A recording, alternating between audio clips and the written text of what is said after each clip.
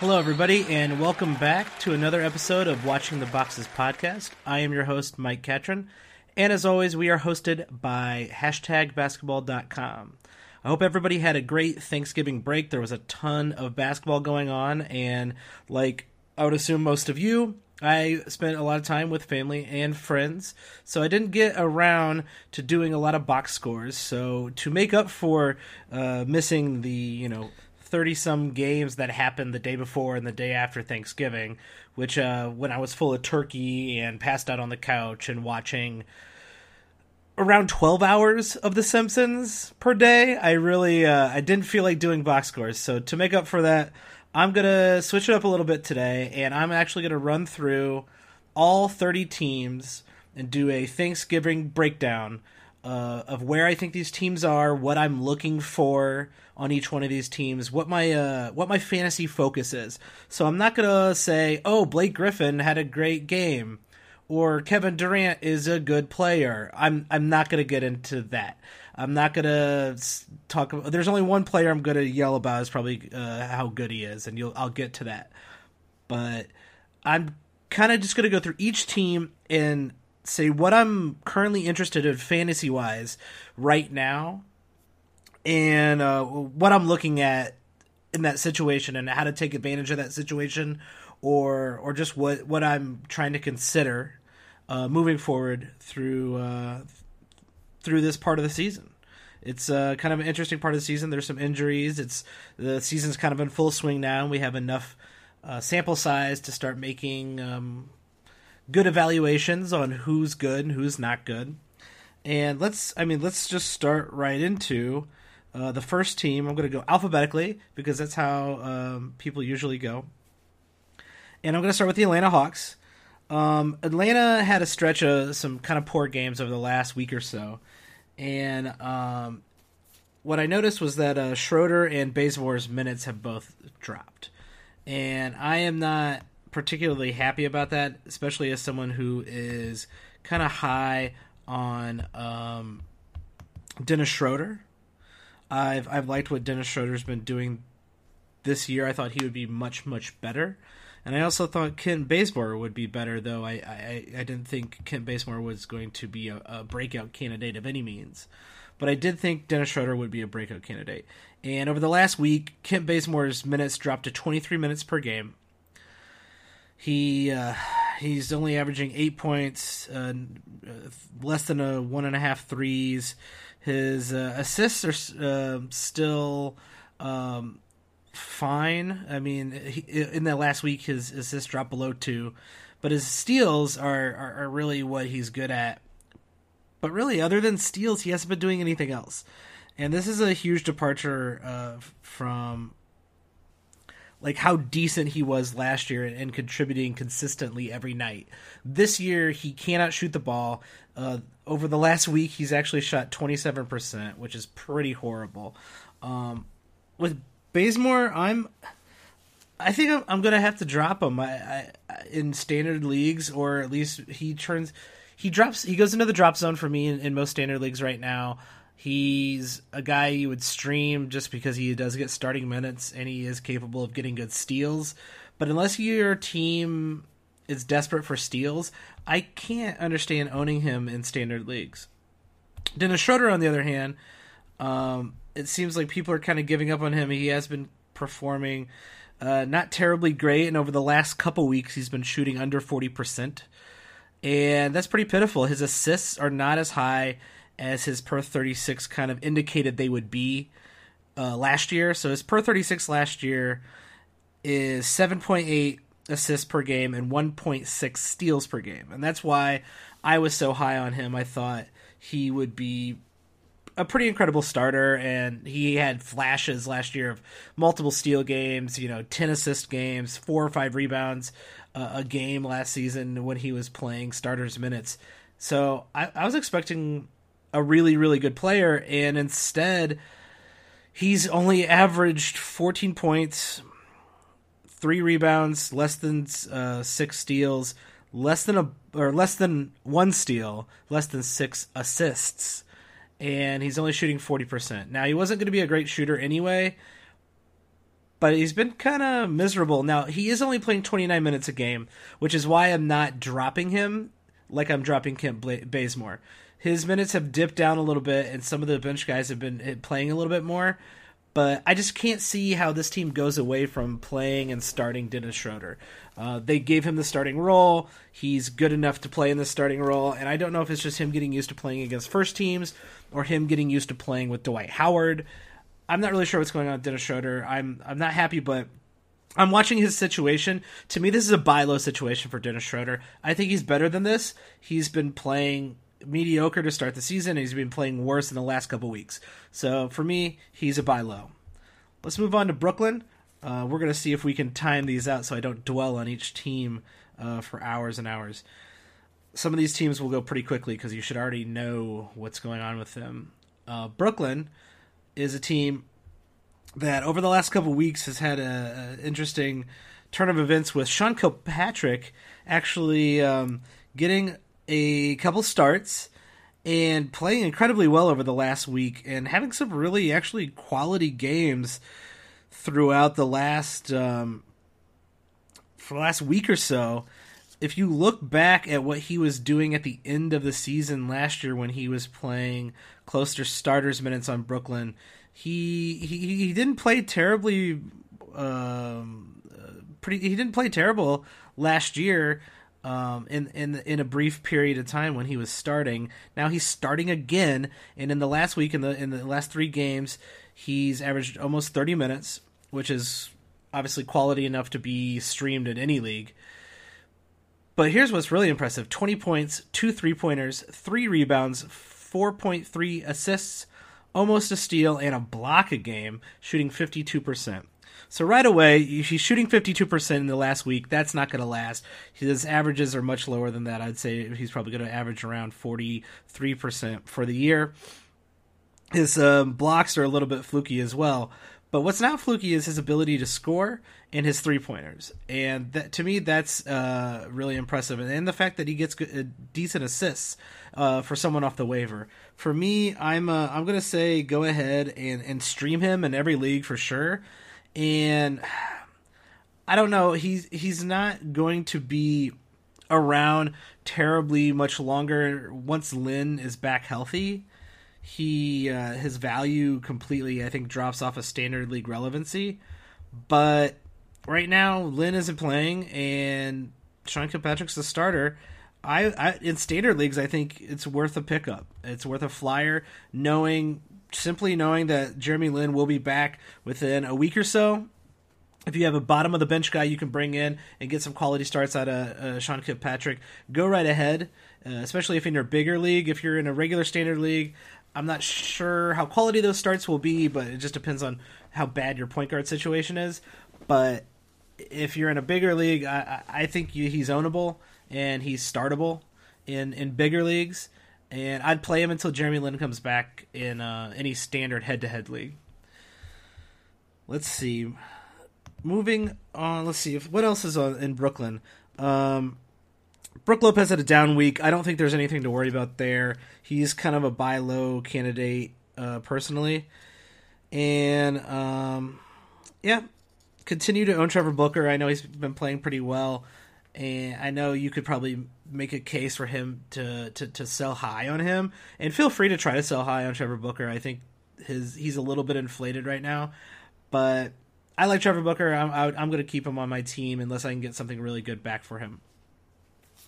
Moving on to Boston. Boston's been kind of interesting. Looking at what they've done over the last week, Jay Crowder on his return, he's been playing his way back into shape, and that's really nice to see. I'm pretty happy with him. I kind of said if anyone got tired of waiting for him to come off an injury or got scared of those first couple games off it when he came back from injury, I said don't be. He's playing his way back into to health. Like, don't worry about those bad couple games. If someone wants to get rid of him, buy low on that guy. If someone already got rid of him, pick him up. This is why you picked him. This is why you pick him up. He's playing really well right now. I would hold him moving forward. And Avery Bradley also playing incredibly well. I'd hold Avery Bradley moving forward indefinitely, really. I think he's that good. He's young enough to play this well and to kind of take a little bit of a leap. So I'm rolling with Avery Bradley. I'm holding him. I think the most interesting player over the last week on Boston has been Kelly Olynyk, old Smelly Kelly.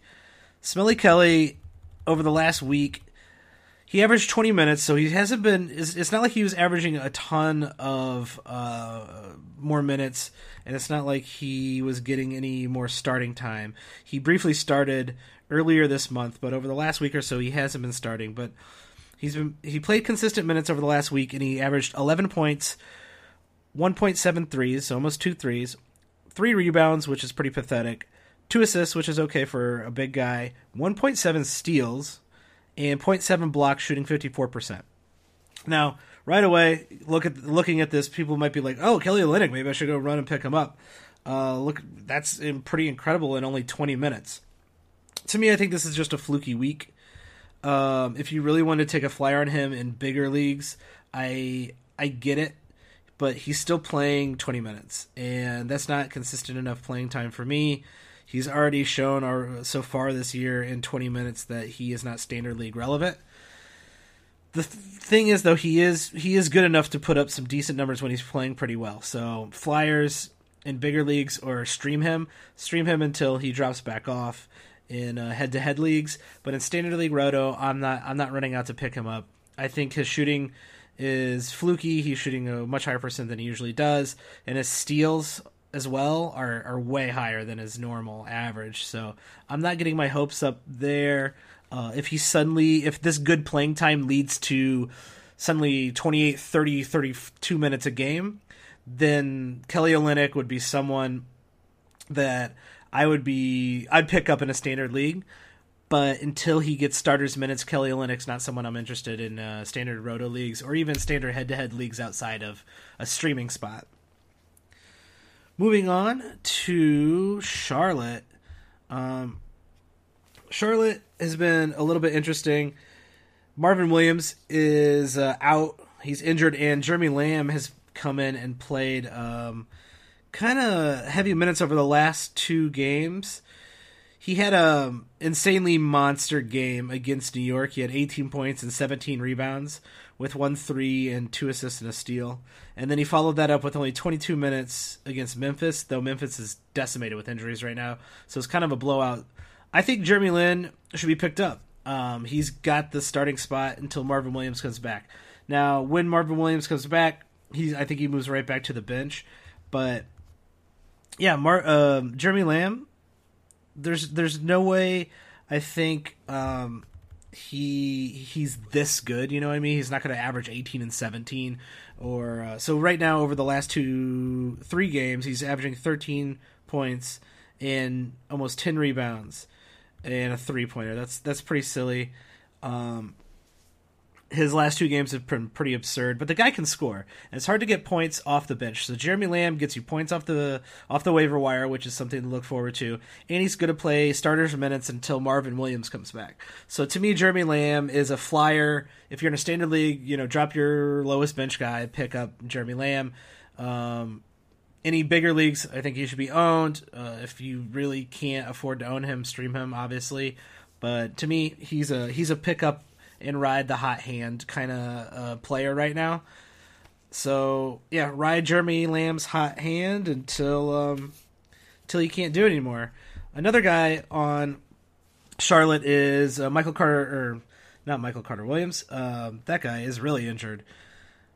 Michael Kidd-Gilchrist. Michael Kidd-Gilchrist on Charlotte is, to me, droppable. He has not been performing very well. His shot looks terrible. He's not doing enough of the counting stats for me right now to be ownable. I'm dropping him in all standard leagues. I'm not interested in owning him. The next team on the list is the Chicago Bulls. My favorite Chicago Bulls. The Bulls have been out on their circus road trip, the very last circus road trip. And if you'd like to read a little bit of history and or fantastic synopsis of the circus road trip, go to #basketball.com and look for the Chicago Bulls page. There is a bright young writer named Mike Catron, who you might know from this podcast, and he wrote about the circus road trip. So go check out my article if you dare interested in what this circus road trip is and some of the highlights over the last, really, this is a 40-year tradition that's finally going away, that's put the Chicago Bulls on the road for 2.5 weeks in some really horrible road trips throughout their entire history. So to me, it's interesting, and it's a fun farewell to the circus road trip. Good riddance is the name of the article. But the Bulls on this road trip rarely have played well, and this Bulls team has played well. And one of the more interesting players is Rajon Rondo. Rondo, over the last couple weeks, has been filling up the box scores enough to be standard league relevant. And he's doing that by getting a ton of rebounds, a ton of assists, and steals. Basically what you thought Rondo should be doing if you want to have Rondo on your team.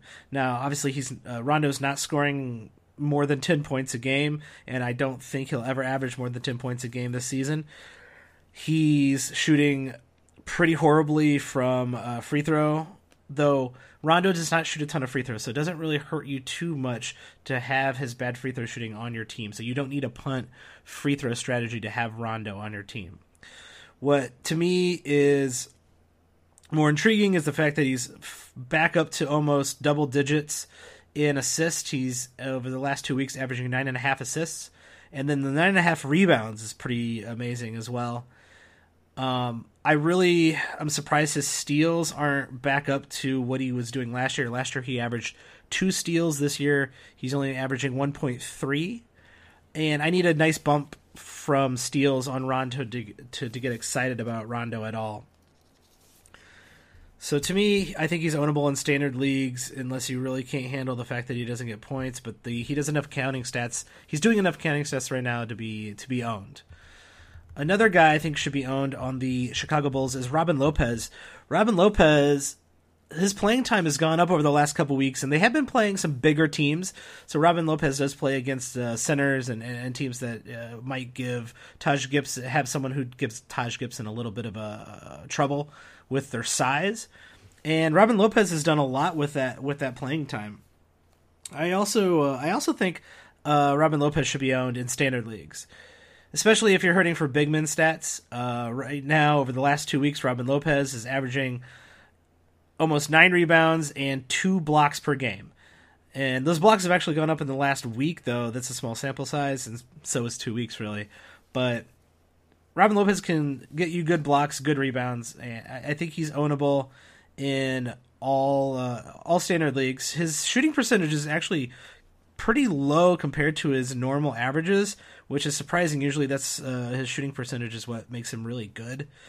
He's shooting 45% for the year, but usually Robin Lopez shoots over 50%. So do expect his shooting percentage to go up, though I think in New York he was doing a little bit more putbacks and getting the ball in a position where he could get an easy layup or dunk. And the way Wade and Jimmy Butler run their sets and run pick and rolls with Robin Lopez, it does leave him open for more mid-range jumpers. So that does indicate that his field goal percentage should go down a little bit, but Robin Lopez, I think, is a better shooter than 45%. I think he'll be closer to 50, even shooting those mid-range jumpers at a higher volume than he has in the past. He might not break 50, but he's closer to 50 than he is 45. So to me, Robin Lopez, pick him up in all your leagues. Next, moving on, the Cleveland Cavaliers. There's not a whole lot that you knew with the Cleveland Cavaliers. There is some pretty terrible news. Channing Frye is out. Apparently he lost his mother, and I believe he lost his father as well. And that's pretty just absolutely horrifying, and I think everybody is giving their best to Channing Frye and hoping for the best for him and hoping he can get through this. To me, Channing Frye was in that standard league relevancy, so I think he'll be standard league relevant when he comes back, but whenever he comes back is when he comes back, and I don't think anyone's wishing what's happened to him on their worst enemy. So my condolences to Channing Frye. In his absence, though, not too many people have been stepping up. Richard Jefferson has gotten more minutes on Cleveland in this time, but he really hasn't done enough to be standard league relevant. So to me, there's not really a lot going on in Cleveland. New, even with Channing Frye out for an indefinite amount of time, it doesn't seem like anyone's stepping into his role. Channing Frye only played, let me check, 18 minutes a game, and he was being standard league relevant in that 18 minutes. So most people cannot be standard league relevant in 18 minutes. And yeah, so nothing to see in Cleveland. Hopefully Channing Frye gets through this tough time. The next team on the list is the Denver Nuggets, and the Denver Nuggets is a huge cluster. And Nurkic and Jokic, the names that I cannot say, that situation is still continuing. I'm not even going to get into it because, first off, I cannot say their names. But on top of that, like, nothing new. They're still playing weird minutes. They're not starting, or they're not playing starters minutes regularly. Their rotation is all messed up. There's no, pattern to it. So right now you can just really only hold on to those guys. And I guess to me, buy low, because at some point they're going to have to play their best players, and those two guys are part of their best starting five. And eventually they're going to have to figure this out, and they're going to have to play better. They're better players later in the season. So to me, it's a buy low situation for Nurkic and Jokic. Over the last let's see here, couple weeks, Wilson Chandler has been playing out of his mind, and he's been playing starters minutes. And over the last couple games, last two games, he started, and he had an incredible 2-game stretch, actually, in that period of time where he had 32 points and then 25 points back-to-back with good rebounds, good threes, and a couple steals to throw in there. To me, Wilson Chandler is a must-own in all leagues. I'd pick him up, really, in any standard league. I know Daniello is out with an injury, and so is Will Barton. So I know Wilson Chandler is getting the benefit of having less guys who are scorers, and getting more touches because those guys are out. Sure, I still think even if those guys come back, he's playing well enough to be on in standard leagues. This is a sell high, but this is such an obvious sell high that he's playing way above where he will rank at the end of the year that I don't think anyone would fall for it. But, give it a shot. If you can sell high on Wilson Chandler, feel free. But he is a must-own in all leagues. Another guy on the Denver Nuggets that has been playing well with the kind of the injuries been going around and the guards situation has been Jamal Murray. And Jamal Murray had a really good stretch over the last week. Over those 4 games, he's not playing a full 30 minutes, but he has been played 28 of them in the last week. He had 19 points, almost 3 3-pointers in a game, over 5 rebounds, only 2 assists, so that's kind of depressing, and only a half a steal, but a half a block.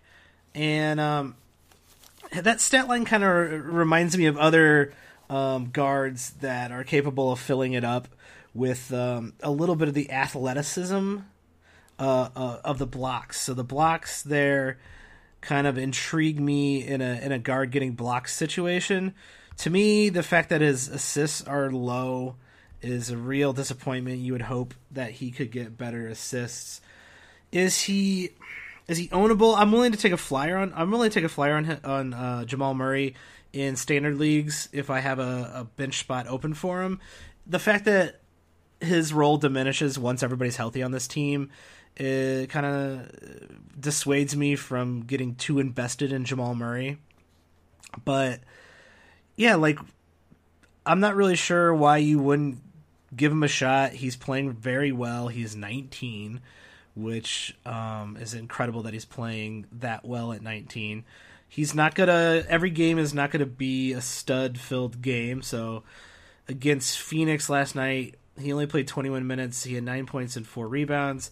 Even though he only played 21 minutes in that game, I still feel safe in saying that you should own him in standard leagues. And I would go ahead and pick him up. Kenneth Faried is surprisingly standard league relevant in 9-cat leagues, and I'm surprised that he's playing this well. I'm surprised that old Kenny Faried has had a good run so far this year, and it's even more surprising when Nurkic and Jokic should be playing more of his minutes. Kenneth Faried is kind of always dangerous type of guy to pick up. He does like to hover around that drop zone in 9-cat leagues. He just doesn't do enough of the steals, and his free throw percentage is pretty bad. But right now, in limited minutes, he's getting almost a steal. He's getting a block and a steal per game in 23 minutes, which is pretty impressive. I do think it does have to do with the fact that he's going against second teams a little bit more. Really, he's a 9-cat across the board roto type of guy. I get if you need rebounds and you like that steal and a block, then go ahead and pick him up in head-to-head leagues and standard leagues. But he does, however, on the drop zone right now. He's not. I think he's getting a little bit. He's playing better in limited minutes. I think he's getting a little bit more value simply because he's playing against second teams, and that should continue. That should continue throughout the year. So yeah, Kenny Faried, I would pick him up in standard leagues. I don't want him on my team just simply because I don't like his style. Even though I'm into 9-cat guys who do a little bit of everything, I need him to do a little bit more of everything. So the block and the steal is really nice from Kenneth Faried, but the fact that he gets less than an assist a game and no threes really hurts because he doesn't do anything elite. And so this is a bottom of the bench kind of standard league guy, but it's still worth owning in standard leagues. All right, we got a lot of teams left, so let's take it up a notch, I guess. Let's speed up the pace. And I'm only talking to myself at this point. Going on to, let's see, Detroit. Reggie Jackson is set to return pretty soon, so this is the last days of Ish Smith, so get your value out of Ish Smith while you can. I would also drop Marcus Morris. I think he's just not that good. I don't think he's... he might be an end-of-the-bench type of guy at best, but I'd rather take a flyer on Kenneth Faried than have Marcus Morris. Though I think Marcus Morris does... I guess I like Marcus Morris personally more than I like Kenneth Faried, but right now, in the last couple weeks, Kenneth Faried's playing better than Marcus Morris is. Golden State Warriors, they're the Golden State Warriors. I don't think we need to even talk about them.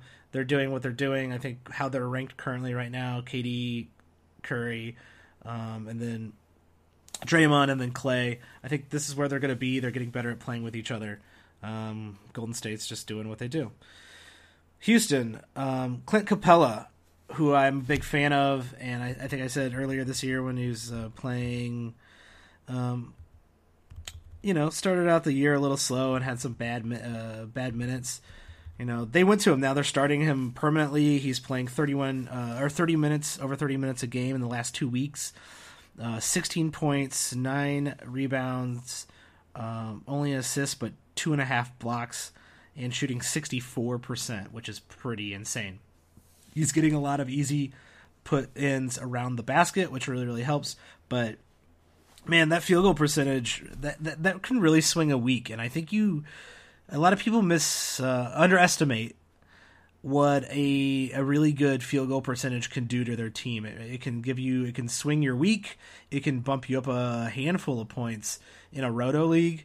So to me, Clint Capella is actually very, very valuable. I'm holding on to him. I'm not trying to sell high on him. I'm holding on to Clint Capella. He gets elite blocks. He has an elite field goal, and 16-9 is better than what Paul Gasol is doing right now. Freaking Paul Gasol. I'm tired of that guy.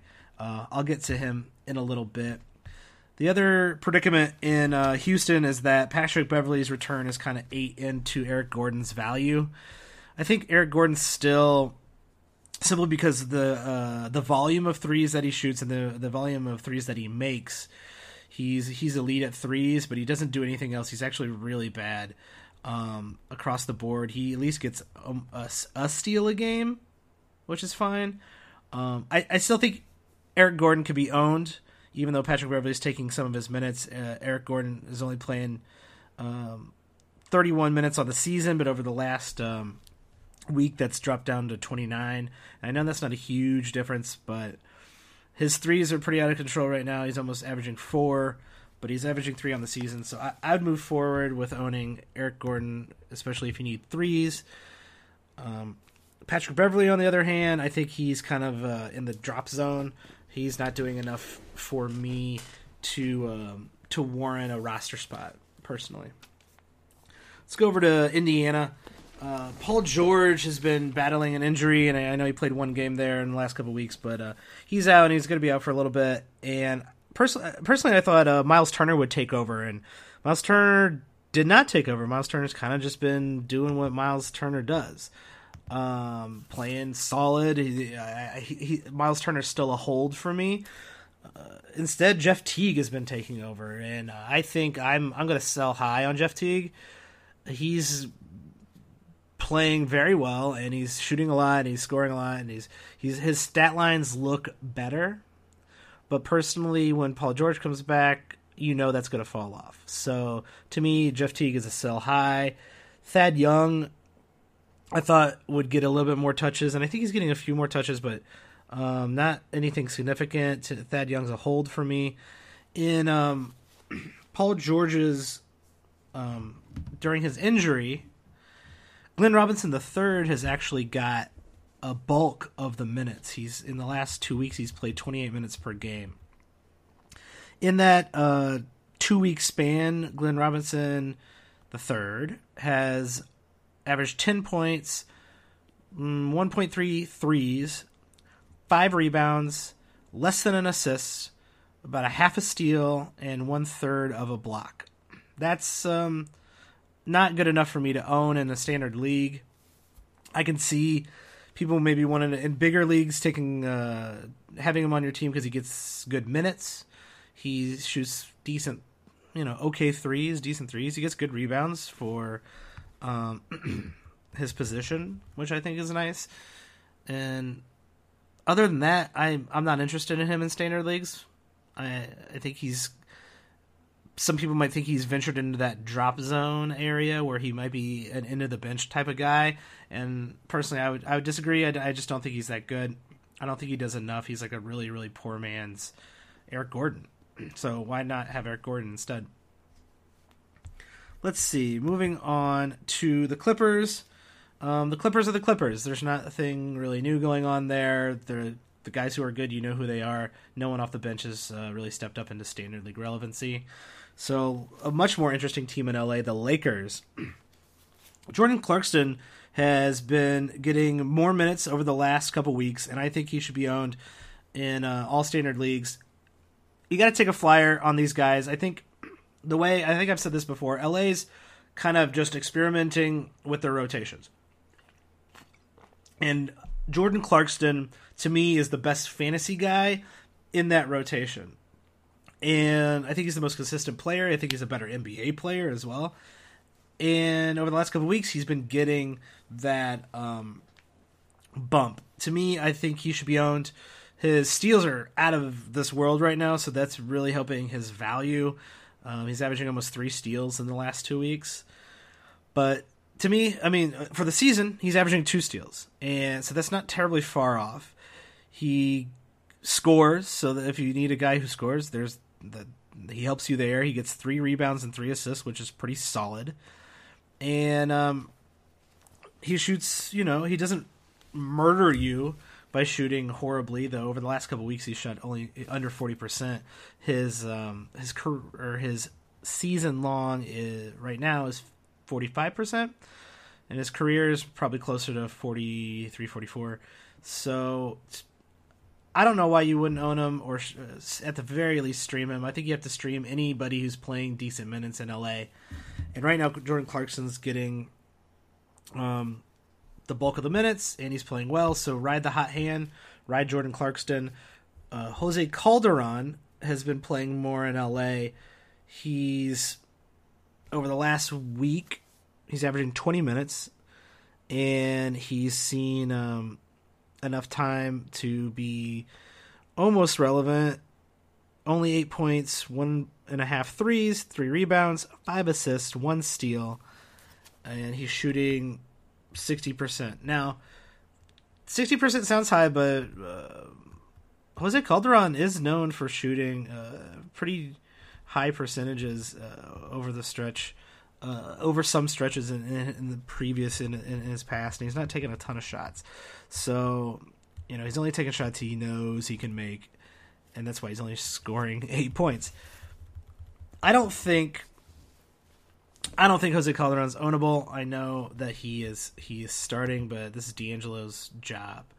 And once D'Angelo Russell is back, then there's nothing to worry about here. There's nothing to see here, and that's why I'm not picking up Jose Calderon. Also, Jose Calderon's like 35 years old, and he was pretty terrible in New York just not that long ago. So I know it might look kind of intriguing, and maybe if you're streaming, you're desperate for some point guard stats, he would be a good guy to stream because he is playing good enough minutes. But Jose Calderon, not ownable in standard leagues, only streamable.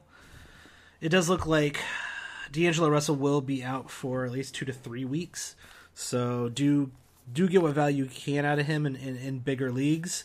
Another guy who's gotten a lot of minutes in the last couple of weeks has been Brandon Ingram, and Brandon Ingram hasn't been doing much with that time. His offense looks pretty bad.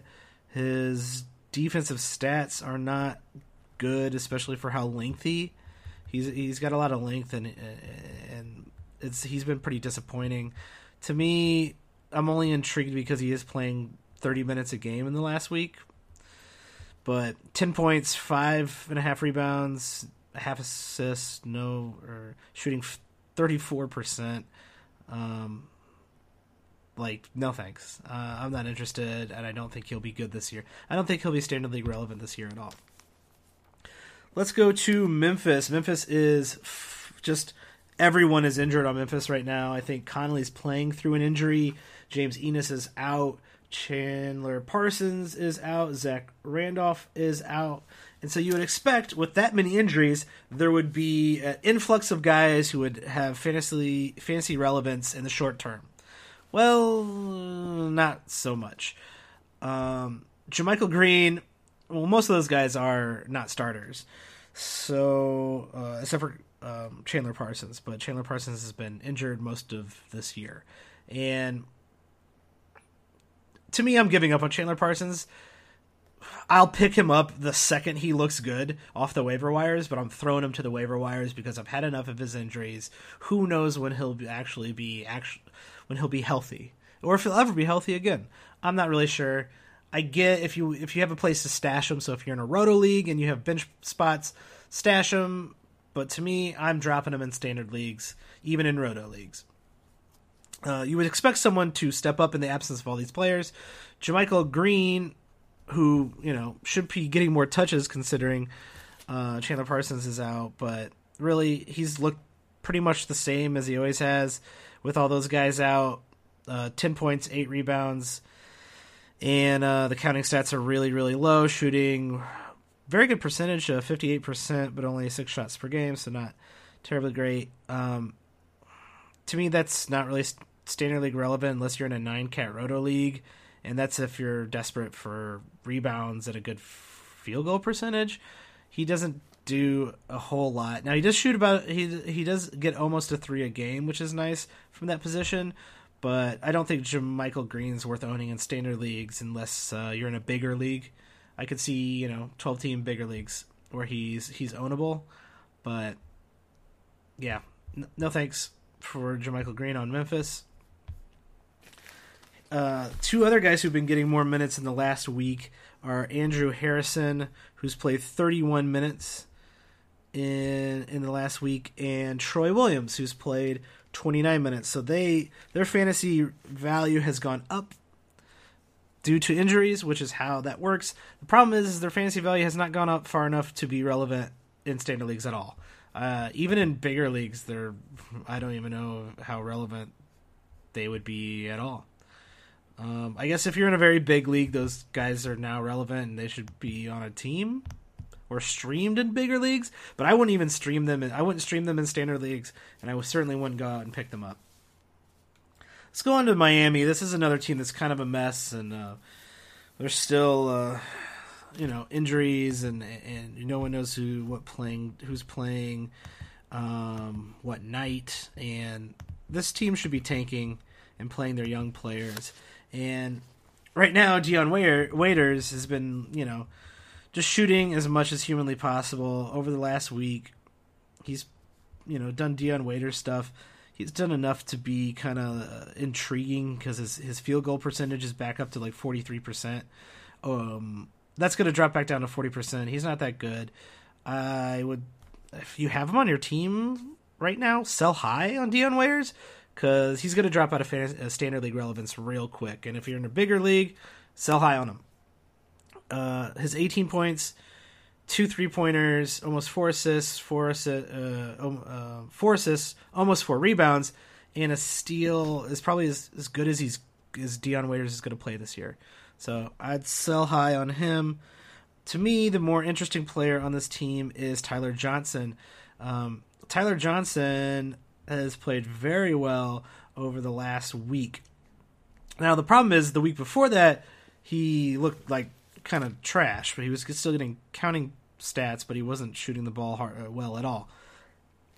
This week, on the other hand, he's averaging 17 points, 1 3, about almost 4 rebounds. He's kind of doing similar stuff to Dion Waiters, but he's getting a steal and a block a game, which is real silly, and he's shooting 43%.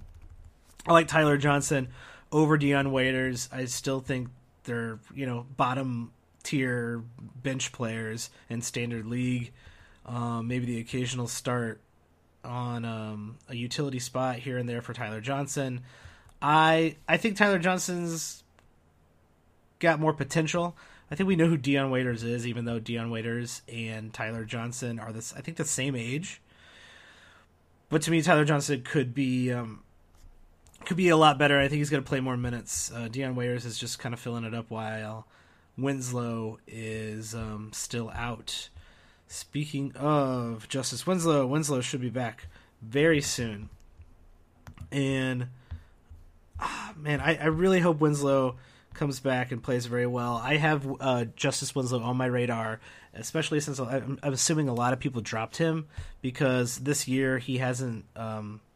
Justice Winslow has not really been fantasy standard league relevant, but I'm just interested to see in what Justice Winslow is going to do when he gets back and how he's going to play, and if they're going to run the offense through him and he's going to distribute more. I'm not sure he breaks into standard league relevance this year, but he's young enough and talented enough that I'm keeping an eye on Justice Winslow for sure. He's also got that guard forward eligibility, which is real sexy these days. Let's see, where are we at?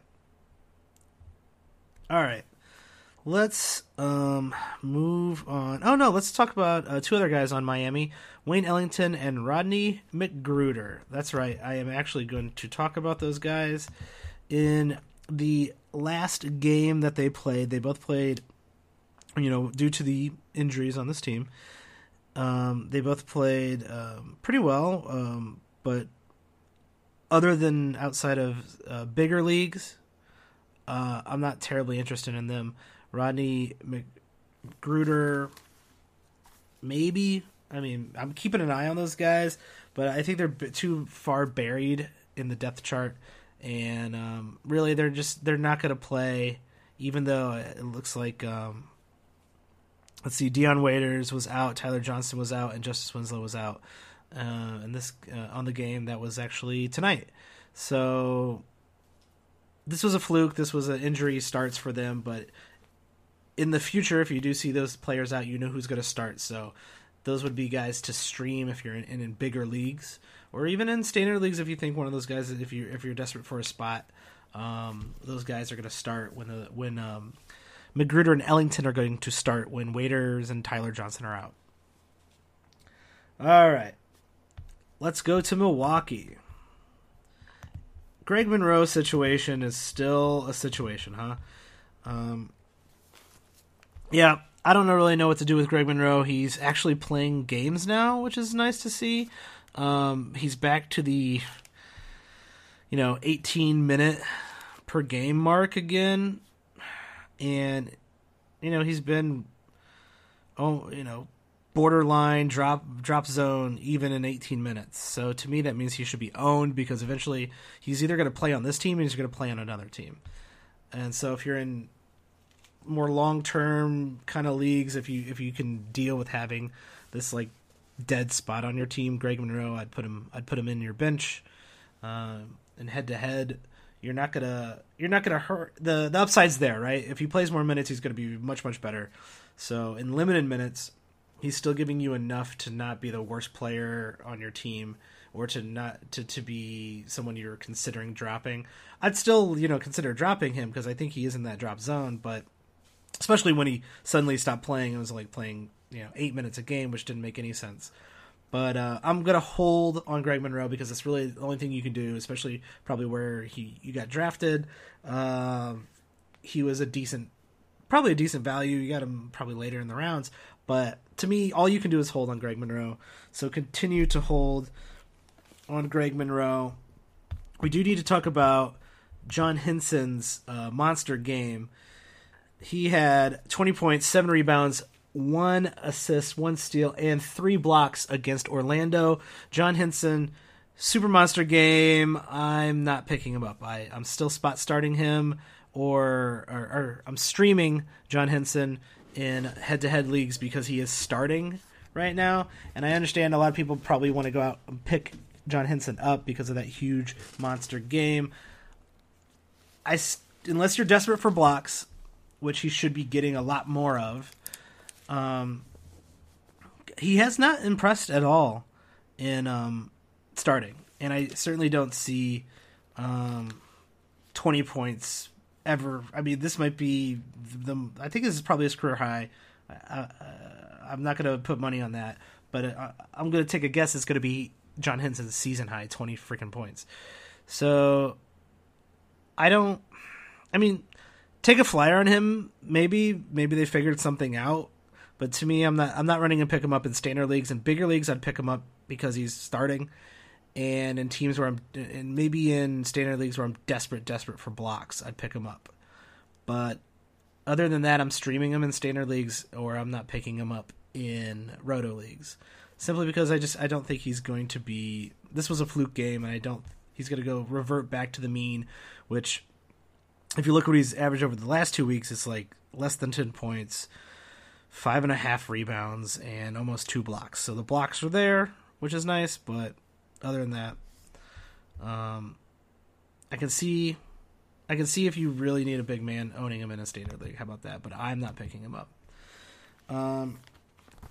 Also in Milwaukee, the only guy I wanted to talk to, but this is going to be a long podcast. We're only on Milwaukee. Was the Greek Freak. I just want to honorable mention Greek Freak's 23, 7.5, 7.5 steal and 1.5 blocks over the last week, which is actually sadly lower than his season average of 22, 8.5, 6, 2 steals, 2 blocks. 2 steals and 2 blocks. That's insane. Greek Freak, much respect. Let's go to Minnesota. Karl Anthony Towns has kind of been slumping lately. He has not been. For Karl Anthony Towns, he's still playing incredibly well, I think. But the Cat Daddy here over the last week, dropping to over the last 2 weeks, dropping to about 20 and 10, which is a little bit below what he has been averaging on the season.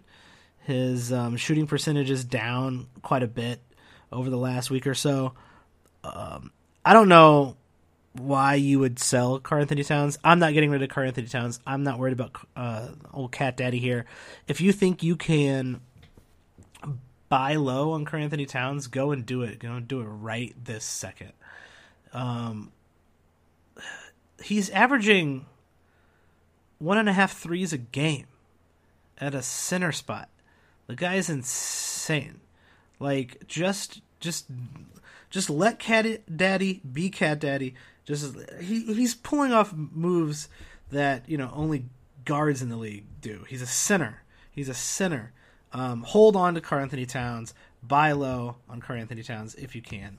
Let's go to New Orleans. I was telling everybody to hold on to Tim Frazier, and I think that's still a good call. Continue to hold on to Tim Frazier until Tyreke Evans is back. Tim Frazier has continued to play along with Drew Holiday. He's continued to start.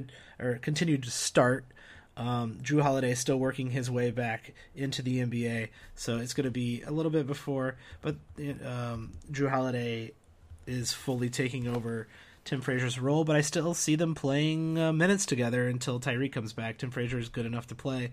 Hold on to Tim Frazier. Let's see. Solomon Hill, he had a pretty good week or so. Let's check out his stats. Yeah, he got 2 starts in the last 2 games. They lost both of those games. What a surprise. He's not doing enough for me to own. I know he's getting steals and blocks, almost 1 per game in the last week. But personally, I'm not interested in Solomon Hill. I think this is temporary for him. I mean, watch him, but standard league relevance, I don't think he has it. Terrence Jones, his minutes dance is still up and down. When Anthony Davis is out, I would start him. I would pick him up in standard leagues even and just start him when Anthony Davis is out, and then drop him when Anthony Davis comes back. That's how valuable Terrence Jones is when Jones plays big minutes. Over, let's see, the last 2 weeks he's averaged 26 minutes, and that's been good enough for 13 points, almost about a 3 a game, 5 rebounds, 1 steal, and 1 block, and that's really good numbers for fantasy across the board. His turnovers are non-existent. And that's why Terrence Jones is good in 9-cat leagues. I can see if you're in a specific head-to-head punt strategy, he either fits or he doesn't. But to me, Terrence Jones is I can't own him in a standard league not knowing when he's going to play 12 minutes. Now, I know over the last couple weeks he's averaged 26, and I'm willing to take a flyer on him in standard leagues if I have the bench spot open, if I'm desperate for that kind of player. I think he's good enough to be standard league relevant when he's consistently starting. Even when he's playing 26 minutes, he's standard league relevant. So I don't know if I want to take up a bench spot not knowing how consistent Jones's minutes will be. But if you got the spot if you got a flyer spot, if you got an end of the bench guy who's playing terrible, let's say you have Michael Kidd-Gilchrist at the end of your bench, and you're looking at him and you're like, why do I have Michael Kidd-Gilchrist on my team? That guy sucks. Drop him and pick up Terrence Jones. I'm okay with that. All right. The home stretch, everyone. This will be a long one, I guess. The Knicks. Derrick Rose, I think he's a sell high right now. He's been playing very, very well. Averaging 20 points, 5.5 rebounds, 5.5 assists, and over a steal a game, which he hasn't done in years. So sell high right now on Derrick Rose. He's going to continue to be Derrick Rose. Sell high. Courtney Lee. He's been playing very well over the last week or so. He's shooting over 2 threes. He's making over 2 threes a game, getting over an assist a game, over a steal a game, about 2 assists, 3 rebounds. To me, he's in the drop zone. I can see picking him up if you really need someone. I guess he's better than Michael Kidd-Gilchrist, like I said, but not by much. I don't know which one of those guys I'd rather have on my team. Probably right today, Courtney Lee, and in 2 weeks, Michael Kidd-Gilchrist. So yeah, drop zone. I'd say Courtney Lee's in the drop zone. A lot of people have been talking about selling high on Kristaps Porzingis. Don't sell high on Kristaps Porzingis. There's no reason to sell high on Kristaps Porzingis. The guy is amazing. And he's sitting real pretty. Derrick Rose draws defenses in, Melo draws double teams, and Kristaps is open. Rose is learning to use Kristaps on the pick and roll, and Kristaps just stands behind the line and drains threes. Kristaps is so good. I love Kristaps. He's just only going to get better. Hold, do not sell high on Kristaps at all. OK City, Russell Westbrook has been playing, well, like Russell Westbrook, out of his mind, but he's also been playing a little bit better with his teammates. And Oladipo over the last couple weeks has finally looked like old Oladipo, averaging 19 points, 2.5 threes, 5 rebounds, 4 steals, 4 assists. I keep messing up my steals and assists today. 4.5 assists, 1.5 steals, and a half a block. And that's over the last 2 weeks, which is only an 8-game sample, but still pretty good. Oladipo's not going anywhere, so he's playing 36 minutes a game, which is about as high as his usage could be, which was kind of a negative thing about him last year when he was playing, or a couple years ago when he was playing 36 minutes a game. There's nowhere to go but down. But turns out he got better, and he played less minutes and played better the following year. And then this year he's playing more minutes, and he's learning to play with Westbrook, a ball-heavy guard. And that's probably very weird for Oladipo, but I think Oladipo can do it. He's shooting 53% in the last 2 weeks, which I just don't think is sustainable. This could be a nice sell-high period for Oladipo. I personally think Oladipo's potential is too high. So over the last couple months of last season, Oladipo was like one of the top 20 players fantasy-wise in the league. And I understand he was carrying the Orlando Magic at the time, and he was the primary ball handler, and he'll never be the primary ball handler in OK City, which is why I understand selling high right now on Oladipo, because really, where does he have? He doesn't really have anywhere to go but down. So that's the definition of selling high. But I like Oladipo still moving forward. I still think he's going to be pretty good. He'll be a top 50, top 60 player. I think he'll be good enough. I think he'll be a must start in all leagues. I get it if you want to sell high. Feel free. If you can get something back for Oladipo, sell high, because really this is his ceiling. With playing with Russell Westbrook, this is as good as his ceiling gets. Everybody else on Oklahoma City, you kind of know what's going on. Let's go to Orlando. What am I interested in Orlando? Well, a lot of stuff. This team is a freaking mess as well. I'm pissed off about Orlando once again this year, and it looks like they've settled on playing Vucevic and Ibaka together. And this is actually, I think, where they were going originally. They're like, let's bring Ibaka in and play him against Vucevic, or play him with Vucevic. That way there's a rim protector, and then there's a low post scorer. Well, it seems to have been working over the last couple weeks. Both of those guys have been played very well. Vucevic kind of rebounding out of his mind right now. Over the last 2 weeks, he's averaged 14 points and 14 rebounds, which is really silly, and a block and a half, which is out of character. This is a definite 100% sell high Vucevic time. You gotta sell high on Vucevic. I think this is as good as he's going to play. I think it's a little bit too obvious to sell high on him right now, so people will see through that. But sell high on him. I think Ibaka, he's been playing better, and to me, he's not a sell high. I think Ibaka is this good, and I think this is how good he can be. He's shooting the ball much better and hitting more threes and getting more blocks. So his blocks are coming back, and I think that's because they're finally playing him with Vucevic in the right way and having him sit back low on defense, and that's been an improvement. He's hitting almost 2 threes a game in the last 2 weeks. His rebounds are not as impressive as they used to be, but when he's playing away from the ball or away from the rim on offense, they're not going to be. I think what you've seen over the last couple weeks with Ibaka is closer to who he will be at the end of the year than how he started the season. If you can sell high, but to me, I'm keeping Ibaka and selling high on Vucevic. Fournier has also had a pretty good week over the last week, and really it's because His steals went up to about 2 per game, which is out of character for him. 21 points, 2.3 threes, 4 rebounds, 4 assists, 2 steals, and shooting 44%. The 44% is a little bit closer to where he is. I'm holding on. I'm giving him a hold, Fournier a hold, because he did play better than he has played this year. He shot the ball better last year than he shot the ball this year. And I understand that is, a little bit more because defenses are honing in on him since he doesn't have Oladipo to worry about, and Elfrid Payton doesn't shoot. So I get they're playing better defense on him. He's shooting the ball worse, but to me, Fournier is a hold. I think he's better than he has started out this season. Let's see. Let's go on to another team that's a mess, Philly. Bob Covington, beautiful Bob Covington, finally learned how to shoot the ball. He shot 47% last week. That's amazing because if you combine that with how he shot in the last 2 weeks, so in the last 4 games he shot 47%. In the last 8 games he shot 32%.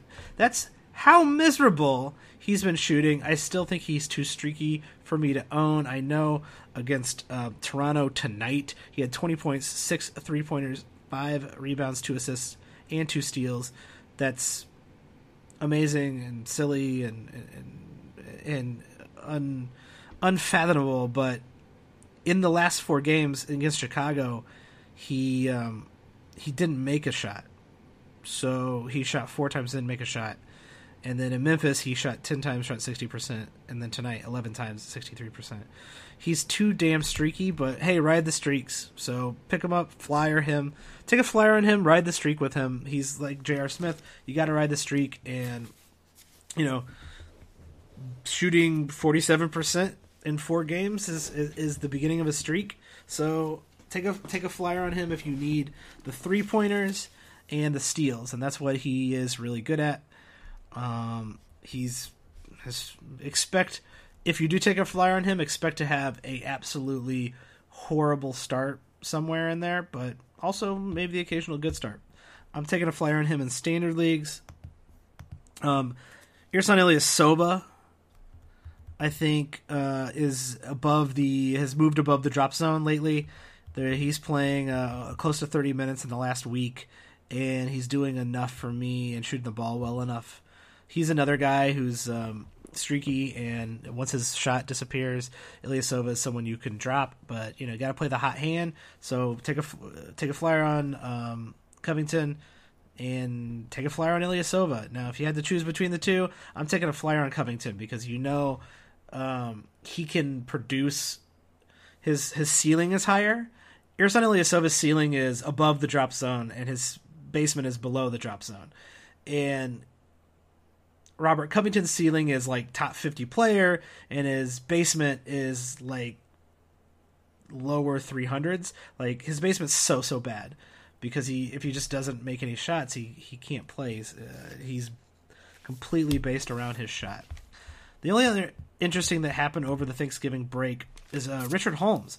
Richard Holmes ended up playing a couple games, extended minutes. He did miss the game in between, but he played against Chicago and Toronto. He played over 20 minutes in those games. And he averaged 12 points, 7 rebounds, a steal and a half, a block and a half, and a 3-pointer. A 1-1-1. So if you can get a 3-pointer, a steal, and a block, to me, that's something to pay attention to. And I'm not going to pick him up right now because I just don't know how fluky that was. I don't know what his playing time looks like. I'm not really sure what his role in the rotation is currently. It seems that he does play a little bit more when Joel Embiid isn't playing, but I don't know if that seems to be a new predicament, and I'm not really sure how consistent that's going to be moving forward. So I'm keeping an eye on Richard Holmes, and if I'm in a deeper league, if I'm in a pretty deep league, I'd pick him up. Take a flyer on Richard Holmes in the deeper leagues. Let's see. Let's go on to another team. All 3 of these teams, Orlando, Philly, and now Phoenix. Huge messes, horrible messes. There's so many young guys on Phoenix who I think need to play, and I really like Alan Williams and Dragonbender, I think those guys could be really good fantasy players if they were given starters minutes. They're not going to get starters minutes, so I'm not really paying attention to them.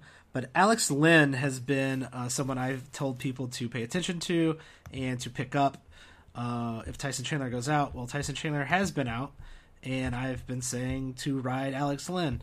And in that period of time, he's gotten the start when Tyson Chandler has been gone, and in those 2 weeks, he's averaged only 9 points, so he's never going to be a scorer, but 9 rebounds and 2.5 blocks. That's elite blocks. Alex Lynn is definitely an elite block player when he plays starters minutes. His rebounds are above 10 in the last week, so they hover around 10, and I always think if you can hover around 10 as a big man, you're really good, because I think it's hard to get double digits in rebounds, even though rebounds seem to be anybody can get rebounds. It's hard to get double digits in rebounds. The fact that he doesn't get any assists and steals really kind of hurts me a little bit, but that hurts his value quite a bit. But his field goal percentage was good in the last 2 weeks. The problem is Tyson Chandler is back. And Tyson Chandler got the start against Denver in their previous game. He had 10 points and 15 rebounds and played 38 minutes. Alex Lynn only played 29 minutes in that game. Now, Alex Lynn did get 10 rebounds and 2 blocks, which is what you're looking for from Alex Lynn. I don't know. If I have Alex Lynn on my team, which I do in some cases in some standard leagues where I'm kind of desperate for a big man, he's definitely a drop zone player, but standard league relevant when he's starting. And I think even in this kind of shared environment with Tyson Chandler, Alex Lynn's minutes didn't drop off hard when Tyson Chandler came back into the lineup. Now that could be changing because Tyson Chandler's only been back for 1 start, though Alex Lynn's minutes stayed consistent around 29 minutes per game in Tyson Chandler's two return games. So this is something to watch. I'm doing a hold on Alex Lynn because I like his blocks and rebounds, and I need that in certain leagues. I'm also kind of watching Tyson Chandler. If Tyson Chandler is a better Alex Lynn, then, well, pick up Tyson Chandler and drop Alex Lynn. That would be, I guess, my advice for Phoenix. The rest of that team, huge mess. We can get into that some other time. Let's go into Portland. Portland Trailblazers. The only thing over on the Portland Trailblazers that's interested me in the last week is the uptick in minutes for Mason Plumlee. Mason Plumlee had a couple amazing games in the last week. Granted, he didn't score a lot. He's never going to. But in the last week, he's averaged 13 points, almost 9 rebounds, and 5.5 assists. 5.5 assists. That's insane. He's also shooting field goal-wise 67%, which is definitely above average by a lot.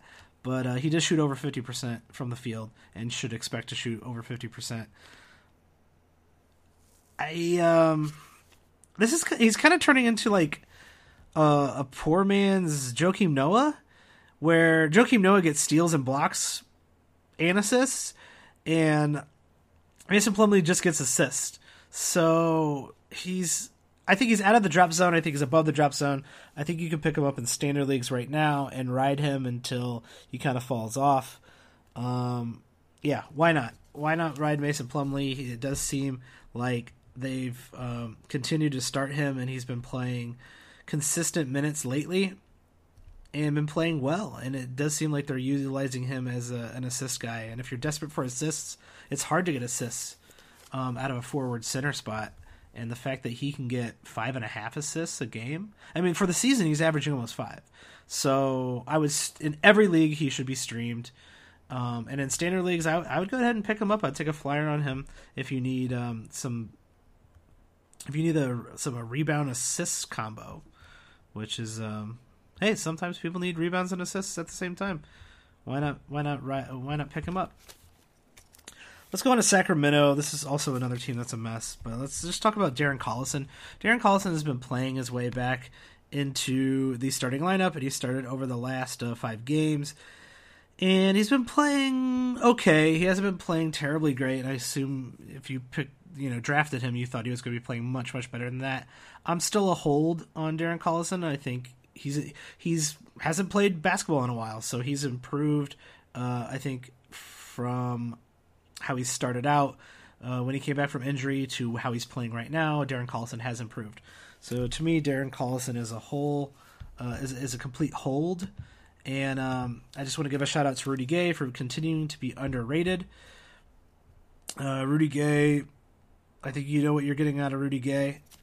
He actually might be in a little bit of a buy low situation. He's been dealing with a rib injury, and he's been playing through it.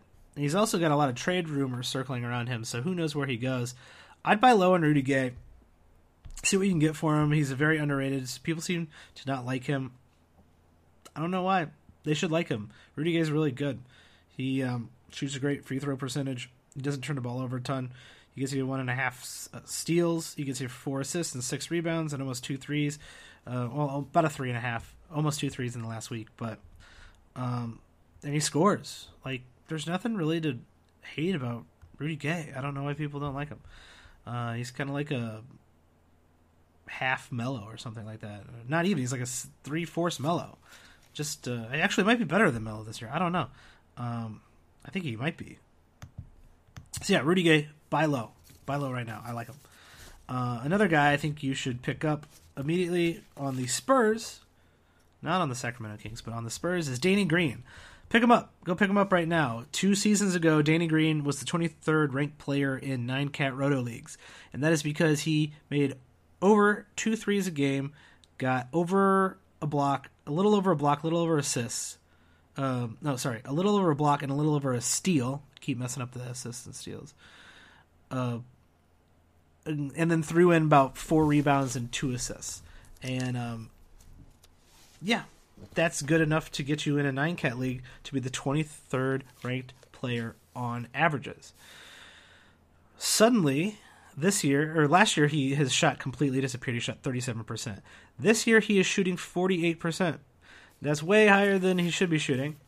But he's also almost averaging a steal and a block. He's averaging 2 threes a game. And 3 rebounds. And 2 assists. That sounds like a guy. Now, the league has gotten better around him, so I don't think he's going to be a top 25 player by any means. But Danny Green is definitely poised to be a top 50 9-cat across the board roto league guy. And now he is helped a lot by his turnovers. I understand. He's also helped a lot by his percentages. His percentages. His free throw percentage. He's helped a little bit by that. But the steal and a block a game is pretty incredible, and if he can get elite threes, that helps a lot of teams. So if you're desperate for threes, Danny Green should be picked up in any league across the board. Pick him up. Why not? He had a couple pretty monster games over the last few days, including a 4-block game against Boston. Go pick him up. Hopefully he's on a hot streak and he keeps his shooting going, and that will be really nice.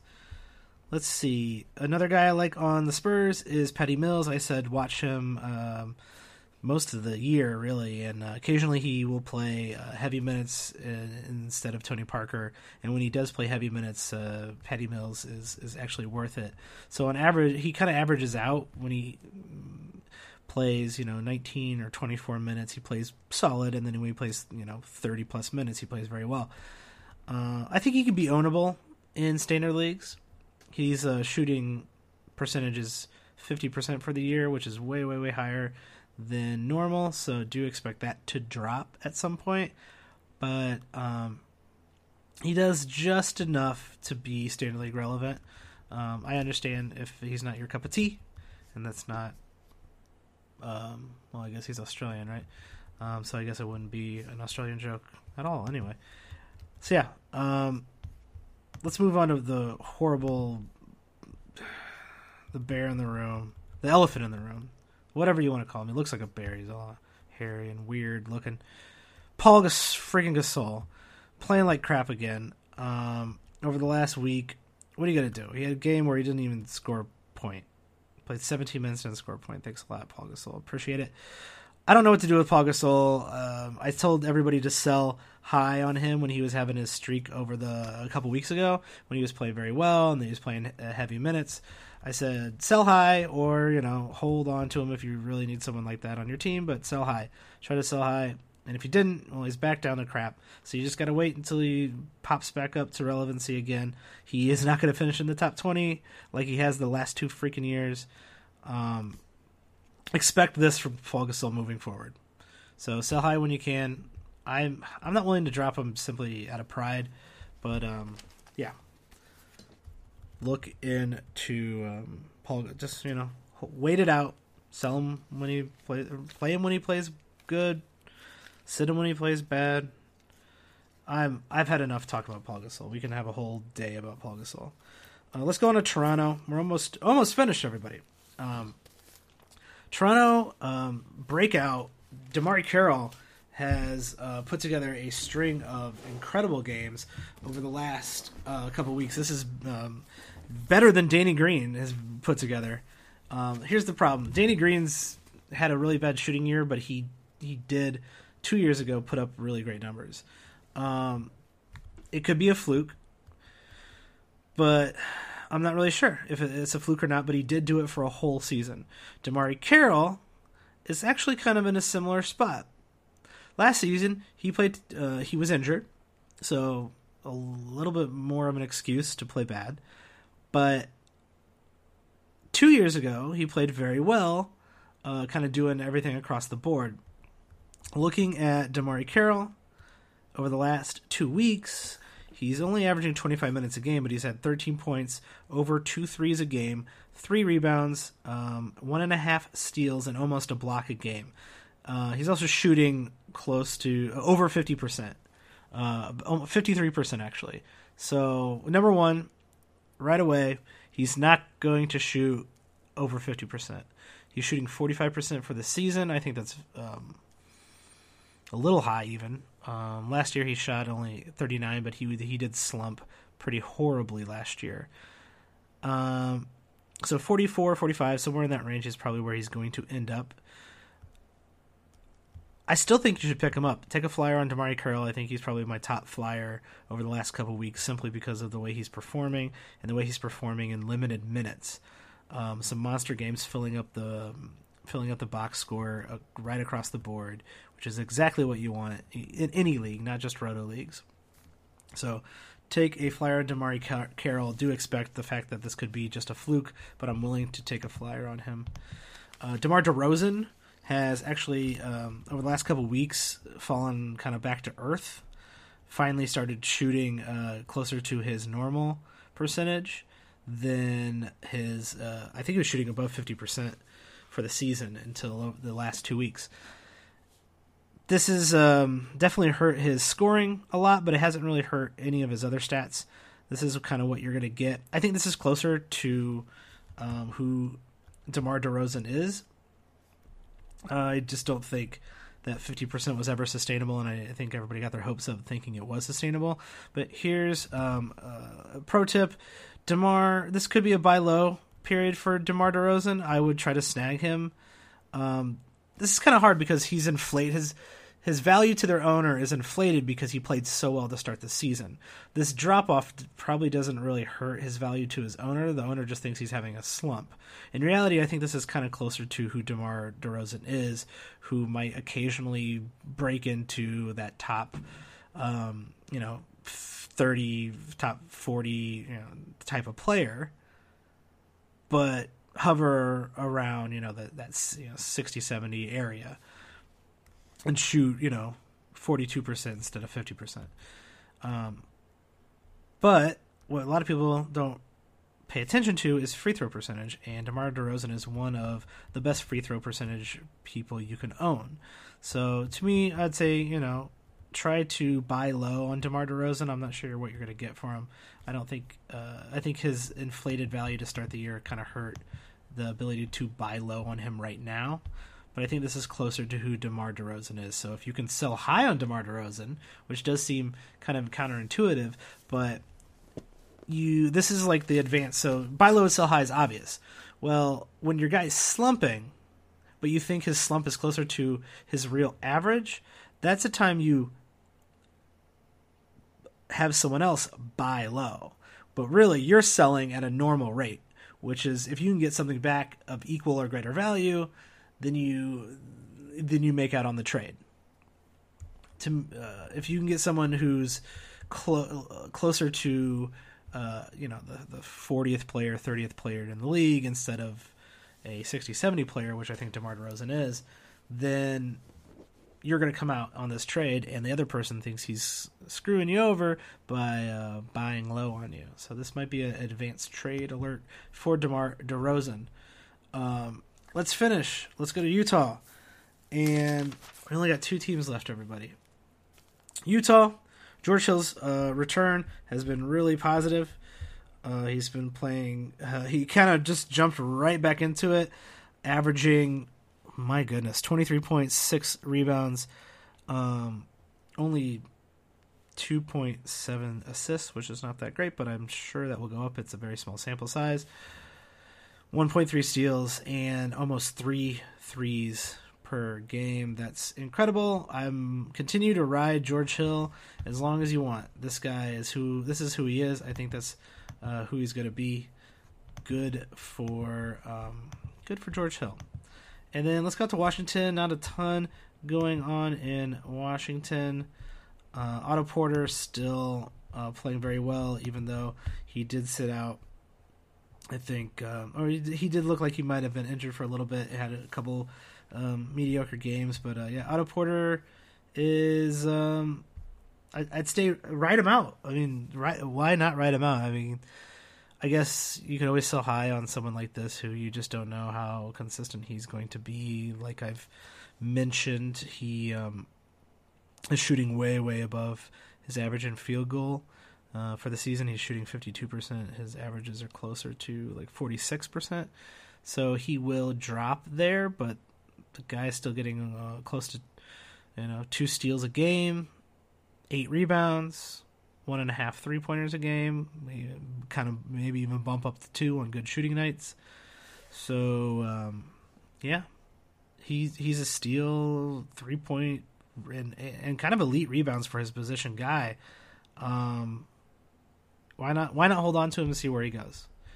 And that's really all I got for Washington. I hate Bradley Beal. Let me just reiterate how much I hate Bradley Beal to just get a pot shot in on Bradley Beal on the way out. I know he's ranked pretty well and he's been playing pretty well. I know he's going to get hurt. He was already hurt for a couple games in the last couple weeks, and he's he's still playing 40 minutes a game. They're just running him to death. He's gonna get hurt. Just sell high on Bradley Beal because he's gonna get hurt. Period. I'm not willing to maybe this will be the year. I'm not willing to play maybe this will be the year that Bradley Beal won't get hurt for an extended amount of time. I'm not willing to play that game. It could be 100 in some years, just like the Cubs, if we play the maybe next year or maybe this is the year type of game. I understand that it's kind of ironic to say that because the Cubs won, but whatever. Drop Bradley Beal, or not drop Bradley Beal, but sell high on Bradley Beal because he will get injured, period. And that's all 30 teams. We did our Thanksgiving breakdown.